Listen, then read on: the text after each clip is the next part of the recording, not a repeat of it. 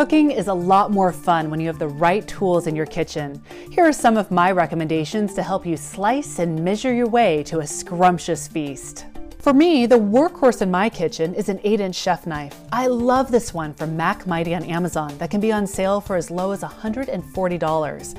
It's highly rated, incredibly sharp, and the best part, it's lightweight. You can do a full day of chopping and dicing without any hand cramps or fatigue. Since your kitchen knives are an investment, you'll want a good sharpener to keep them in tip-top condition. Luckily, you don't have to spend a fortune for a good one, like this $6 bestseller from Amazon. On Thanksgiving, measuring your turkey's doneness is key for a juicy bird. The $100 ThermaPen is an investment you won't regret. It's supremely accurate within 0.7 degrees Fahrenheit. And if you're a baker, you'll want a digital scale for measuring your dry ingredients. This one from Ozeri on Amazon is about $15 and will do the job with accuracy. Finally, the most important tool you might need this holiday is your face mask, especially if you're celebrating indoors and with a group of people. Have a safe and happy Thanksgiving. I'm Kara Suboy with CNET for CBS News.